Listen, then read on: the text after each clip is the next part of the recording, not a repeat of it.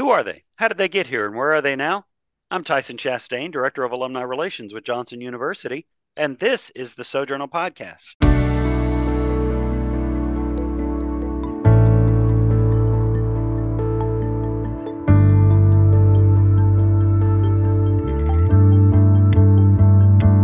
Have you heard about Johnson University's Vanguard Church Partners program? Churches who seek a more dynamic relationship with the university are invited to join this partnership as we work together to foster stronger connections between churches, the university, and the students who attend Johnson from VCP. Student scholarships and a variety of church benefits reinforce the partnership of Johnson University with each partner church. Learn more at johnsonu.edu/Vanguard or call Brian Lakin, Director of Church Relations, at 865 251 2141. Today, we're joined in the Sojournal podcast by 1995 Johnson University, Tennessee graduate Dr. Daniel Overdorf, who is joining us for the third part of our four-part Johnson University Alumni University series on his book, 1 Year to Better Preaching, 52 Exercises to Hone Your Skills. Left unsharpened, tools grow dull, and so do preachers. Like a lumberjack who heaves a blunt blade against a stubborn oak, preachers across the world heave murky, anemic sermons across the rims of their pulpits toward listeners who are about as eager and as stubborn as that tree. When tools lose their edge, progress stalls, effectiveness wanes, and frustration escalates. If only the lumberjack and the preachers would periodically pause from the strain to sharpen their tool. That's what today's lesson is about, and that's what this four-part series has been about, helping preachers and any of us who are involved in a speaking vocation of any kind to sharpen our skills. 1 Year to Better Preaching provides preachers with 52 exercises that will help them sharpen their homiletical skills. And each chapter includes instructions for an exercise, tools and suggestions needed for the exercise, comments from preachers who completed the exercise and their insights, and also some recommended resource for further study. We have the privilege of having Dr. Daniel Overdorf right here in the podcast to tell us about a few more of these lessons from 1 Year to Better Preaching, the 52 exercises to hone your skills. So, Dr. Daniel Overdorf, welcome back to the Sojournal Podcast. Thank you very much. I'm honored to be here and looking forward to this conversation. I really appreciate you doing these series for us. We've learned a lot from our first two sessions together and a lot of really neat kind of insight that makes this preaching vocation very practical. As I said in the introduction, though, to today's episode, it's more than just preachers that this can apply to, because there are people who are involved in teaching in a variety of ways. You know, maybe they're teaching in a conference or something like that. It's not just preaching. There are so many other ways in which crowds are addressed, and we could really learn from these lessons. So I hope folks get a hold of this series and don't just think, "Oh, great, it's for preachers," because it's really not. It's for more than. But you've given us some great lessons thus far. Really looking forward to getting into today's lessons with you as well. One of them in particular, so we're just going to dive right in because I'm sort of excited about this one. And the reason why, you know, in a personal context, I'm doing a PhD program, and one of our things was about cultural awareness and cultural intelligence and those kinds of things. And so the first lesson that we're going to talk about today is expand your multicultural awareness. So, Dr. Overdorf, tell me why that became important to you, and what's the lesson that you have to teach us? I was reading a book by writer preacher named Ronald Allen, and he was writing on this topic. But he said he was on a boat ride in the Caribbean, and he talked about looking over the side of the boat, and you look down and you see all these different kinds of fish. But as he looked down from above the surface, they all kind of look the same. I mean, they're kind of shadows under the water, maybe a little different shapes, but they kind of looked all the same. But then he says he put on goggles and a snorkel, and then got down beneath the surface of the water. And he said when he got there, he just saw this fantastic variety, all these different, brilliant colors and kinds of fish, very, very distinct from one another. And he makes the point that sometimes preachers view their congregations just from the surface. And we look out and it's just kind of a blur in our mind. And we think of it as though everybody was the same. And I remember first reading that, and then I thought, yeah, but in my church, everybody kind of is the same. But then I went to my church, which at first glance, you would say, well, this is just a typical white, predominantly middle class church. And there were, maybe 150 people in the service that Sunday. But I started looking around, and sitting just within a few feet of me, there were people with Korean background, people with Jewish background, a family with Hawaiian background, African American family, Chinese, Mexican, Haitian, somebody who had Filipino background. You're And more cultural than you oh my realize. goodness, yeah, so much more than what I thought. And then you begin to think even further. Then you begin to think about people from different economic backgrounds. Mm-hmm. Just think simple male and female differences with people sitting there. People with different educational backgrounds, and then some even who maybe were from the United States all along, but one family who had spent most of their years in California, another family who had spent most of their years in upstate New York, and now they're sitting in East Tennessee. And so you just start thinking through it, and it's like, well, on the surface, I thought, well, just everybody's the same, Mhm. but you really start looking beneath the surface, and there are many differences, a lot of variety that I think we need to be aware of and to celebrate. Mm. The idea of multicultural awareness and cultural intelligence, recognition that like these folks from California, New York, Hmm. they bring to their doctrinal interpretations thing a little bit different. Hmm. And Sure, so, sure. when we cast our nets over our congregation, we cast the nets as in, well, everybody thinks like an ECC Christian thinks, and Right. the things Yeah. that I say here are acceptable among the group, or Yeah. everybody will agree with this. And we Right. move on Right. from it without really realizing that there could Hmm. very well be people in our congregation, and maybe they don't hold to our conservative traditional view of marriage or sexuality, whatever. Hmm. Maybe they're wrestling with these and they're still trying to Sure. reconcile things. Yeah. Yeah. Um, Or you take something, as simple as, you talk about hospitality. mhm, And what that means to me and my upbringing, it may be different than the family who's sitting out there who's from Brazil, mhm, or another family who spent time of their life in India. And so I think we need to be aware. And there's the awareness of who is already out there, but then when we recognize that, then we can create a more welcoming, hospitable environment for people, that hopefully then will expand even more the multicultural nature of our churches, mhm, where people from various backgrounds will feel more comfortable mhm, and more connected. And the goal is like the worship that we see in heaven, where people of every tongue, tribe, and nation are worshiping God with one voice. So yeah, we hope. My part of my argument is there's probably more of it already in your church than you realize. But when you realize it and begin to celebrate it and begin to create the most welcoming environment for it, then you can actually become a more diverse church mhm. with people from different backgrounds coming to know and follow Jesus through your ministry. Mm.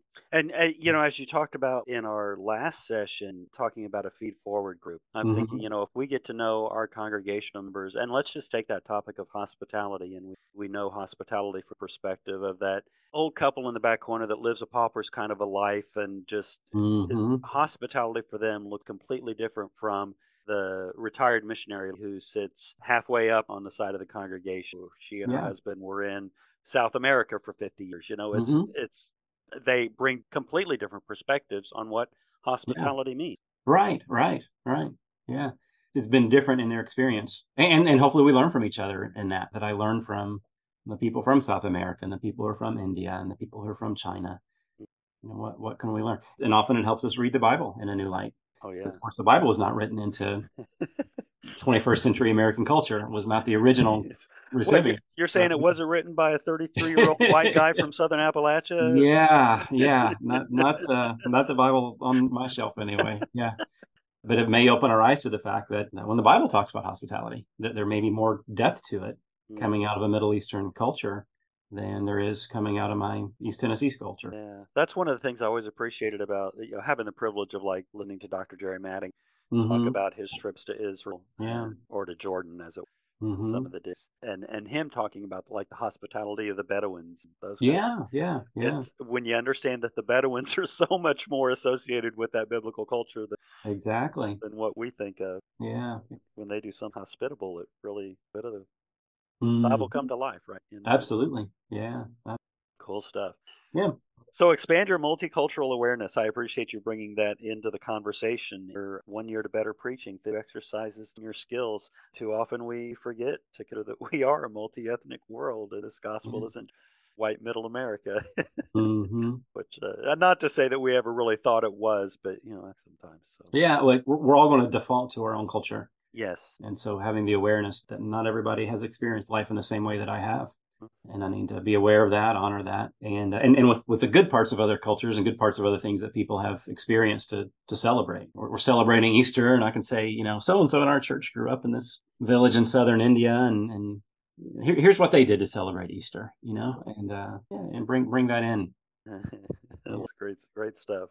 Very good. So that's today's lesson one from our third session here of Alumni University, and we're talking with Dr. Daniel Overdorf about his book, 1 Year to Better Preaching: These 52 Exercises to Hone Your Skills.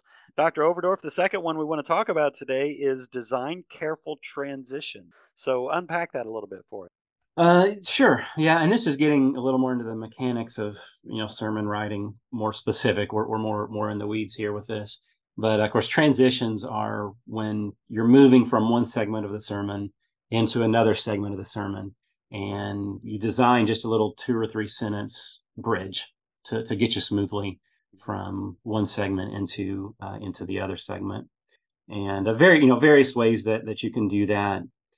Often I talk about them like signposts, where imagine you're like a tour guide, and you've got this tour group that you're walking through the middle of town, and you've seen different sites, and at some point you stop at a street corner, and you say, okay, let me just gather you all together. Here's where we've been. We just walked down this street, and this is what we experienced. Here's where we're going now, and as we move forward, here's where we're headed. And your transition statements just kind of do that. You just kind of, okay, let me collect you all. Let's all get our minds on the same page here. Here's what we've learned so far, and now here's where we're going next in our text. It just helps you get there smoothly. It helps people to follow what you're doing. It helps make the sermon clear in people's minds. So it's a recapitulation of where you've been, a roadmap of where you're going. Mm-hmm. Is there a connection of where you've been to where you're going in that? Hopefully, yeah. Hopefully, where you can say, we learned so far that God answers our prayers. But what about those times when it feels like our prayers go unanswered? Well, how do we handle that? Well, let's continue in our text, because the next 3 verses are going to address that very thing. And something else I did there that's probably worth mentioning is using questions. Often throwing questions in your transition helps. We've learned this so far, but there's still a question lingering. And so now let's continue and address that next. Asking the questions, I think, also helps re-engage the audience to the event, as you said. Yeah. Let's draw this around and now a little bit more personally as we move to where we've absolutely. been. Good. Mm-hmm. So designing careful transitions. You do want to be careful to cross the street safely. Yeah, that's right. I'm thinking of downtown and the lights and the walk sign or don't walk sign or the blinking walk sign, and how much are we hurrying across the intersection versus moseying across the intersection, right. Whatever it is. It's like, yeah, and you don't want to lose any of your group along the way. yeah, exactly. You want to keep them all together. Make sure everybody gets over there. That's good. Yeah, I love it. That's exactly right.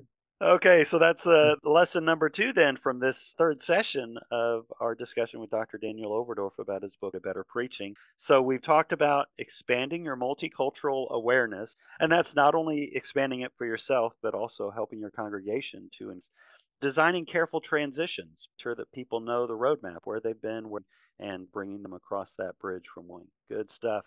Third lesson this morning, or third exercise as it is from your book, Dr. Overdorf, that we're going to talk about today is craft evocative words. Evocative words. Now, that sounds dangerous. yeah, I guess it could be.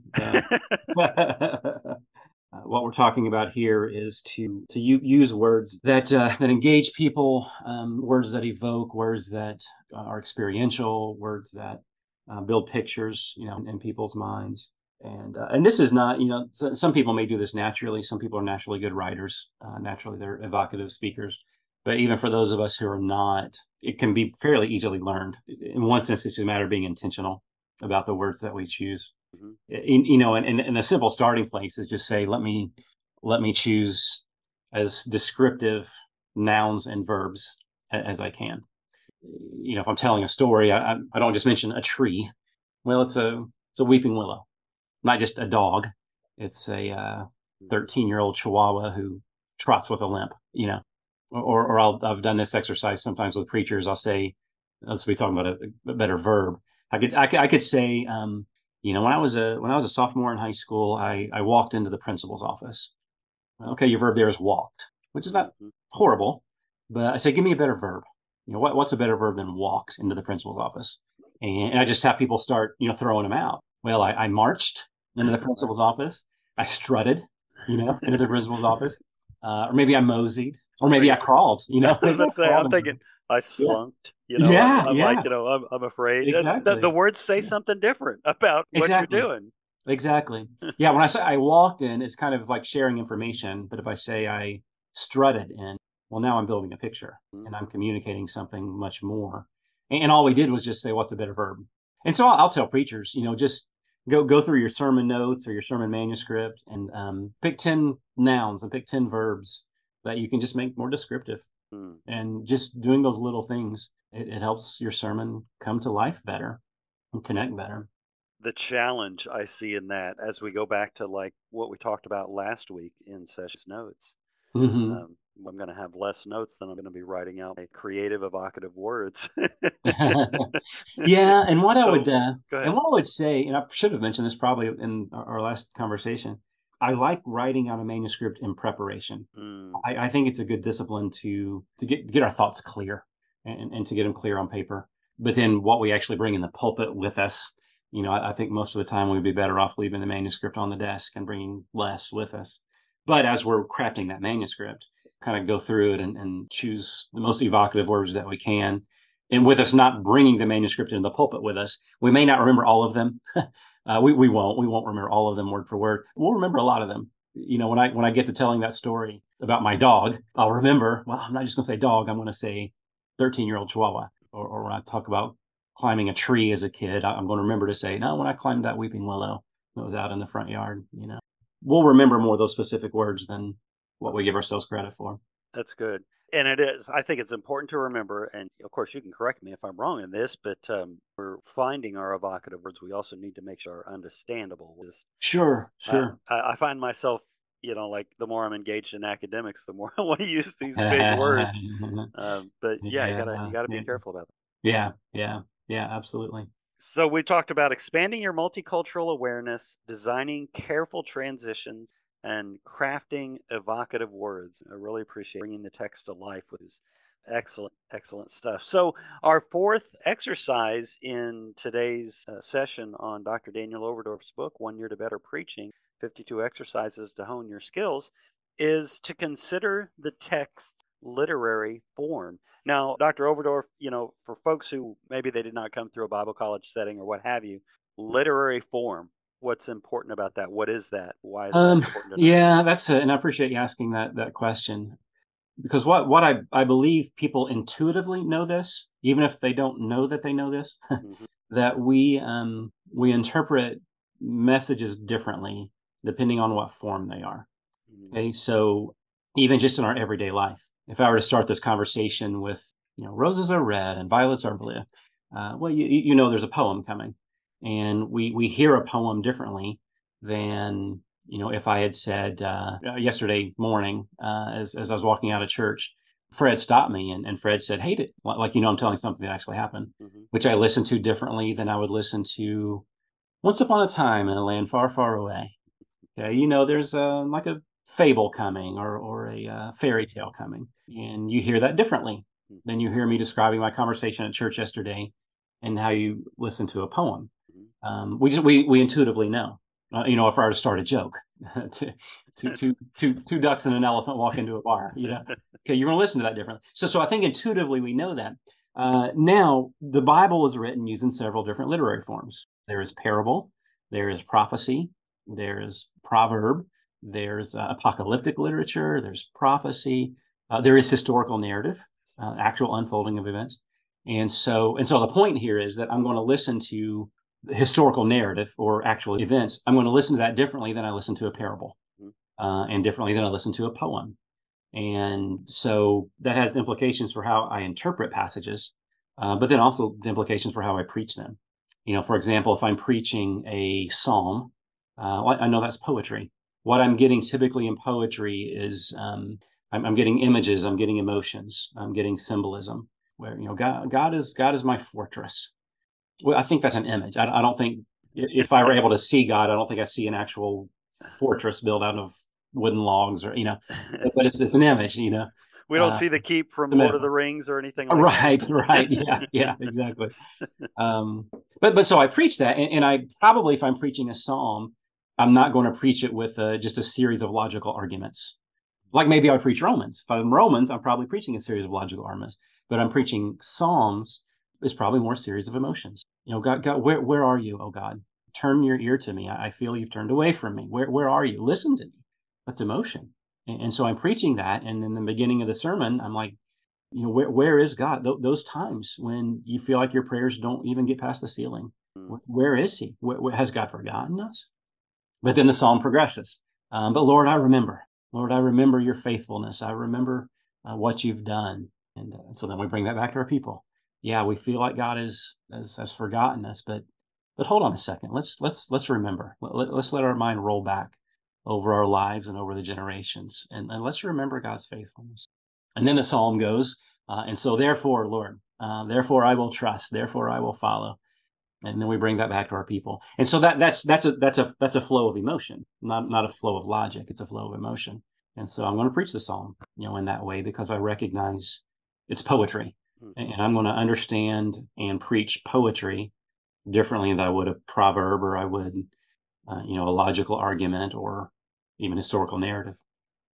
Good. As you were talking about that, I wonder if that's why of us are afraid to the gospel letter or Yeah, whatever. yeah. It's like, we're Mm-hmm. uncomfortable with the Right, poetry of them, right, right. um, Yeah. or if God's grace has of the law code, law reveals Mm-hmm. sin. Yeah, Sure. things that those who have been in Christ for a while understand these things. Law code is still applicable. I mean, it's still important for Right, us to right, know what have you, right. but we avoid it.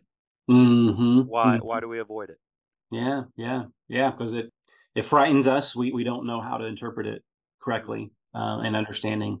I'm going to interpret and preach law code, Old Testament law code, Mm-hmm. differently than I would preach the parable of the prodigal son. Right, right. Um, To know though that when we're preaching that, we've got to remember what it is. It is the law code. So right, right. I Yeah. appreciate mentioning Mm-hmm. that law code is different from gospel. Mm-hmm.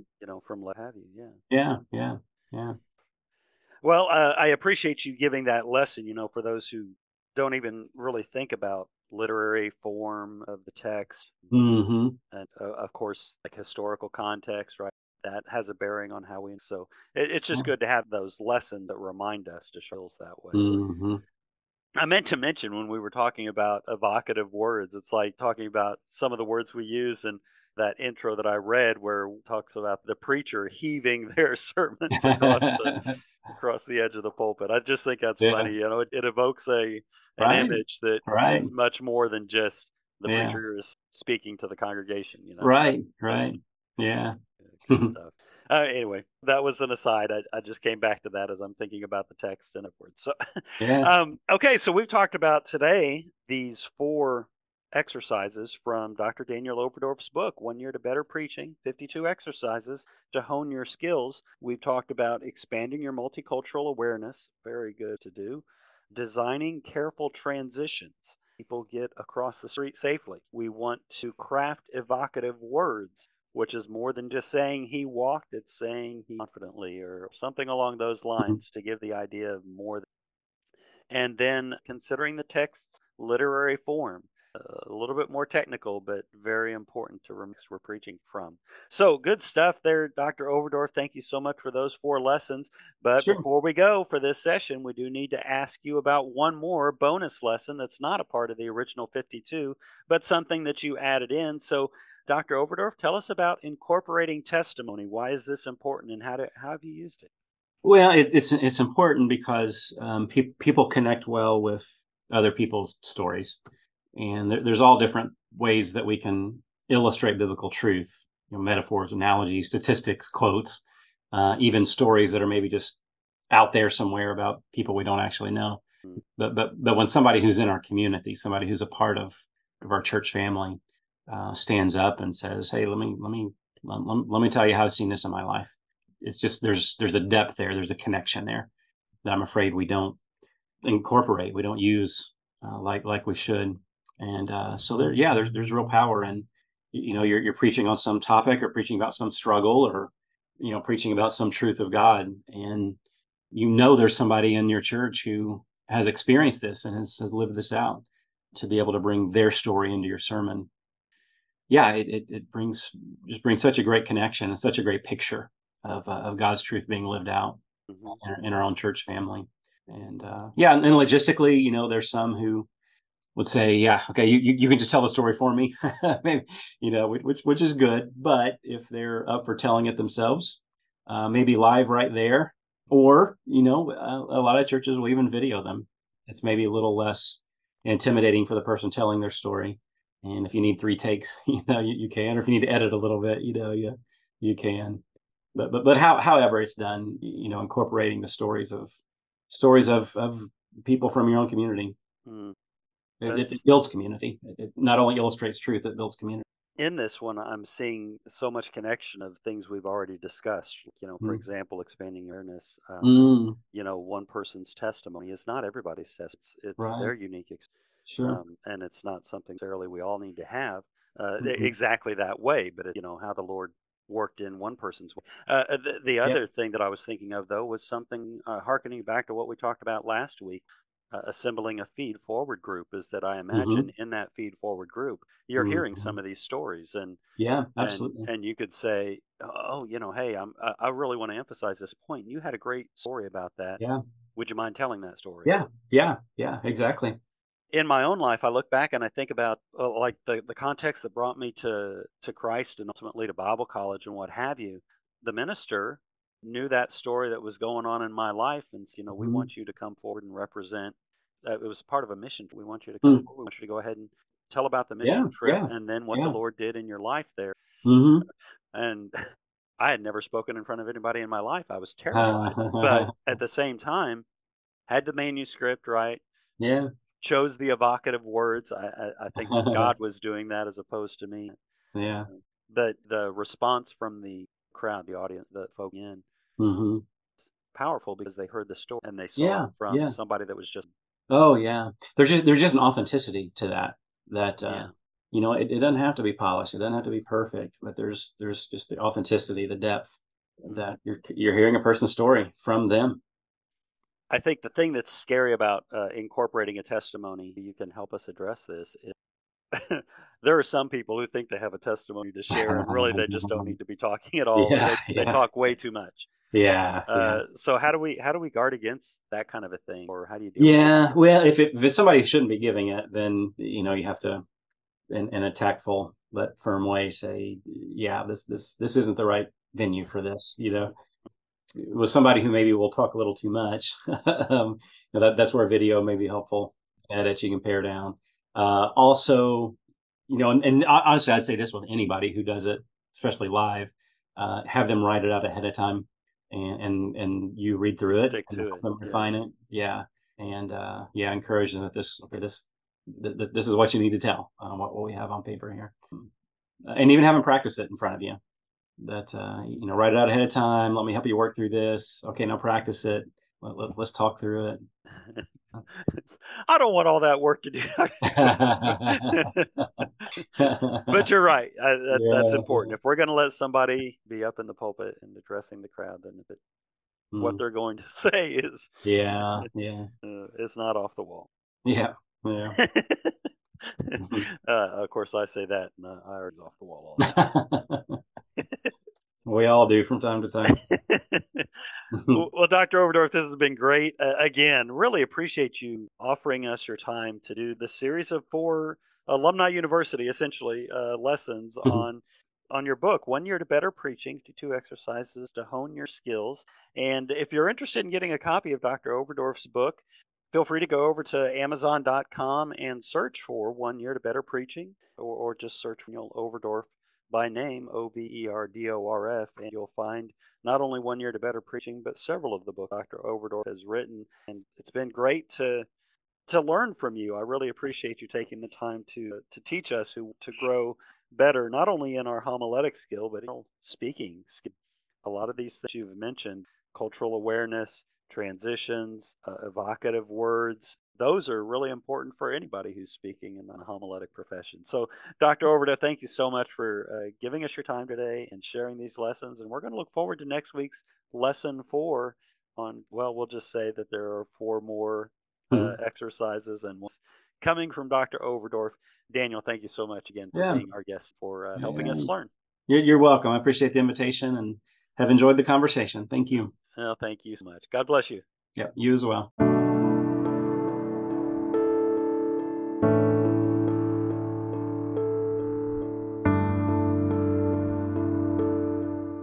The Sojournal podcast is a production of the Alumni Relations Office at Johnson University.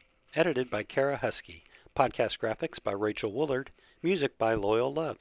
Tune into other Sojournal podcasts dropping normally weekly on most of your favorite podcast channels. Thanks for listening.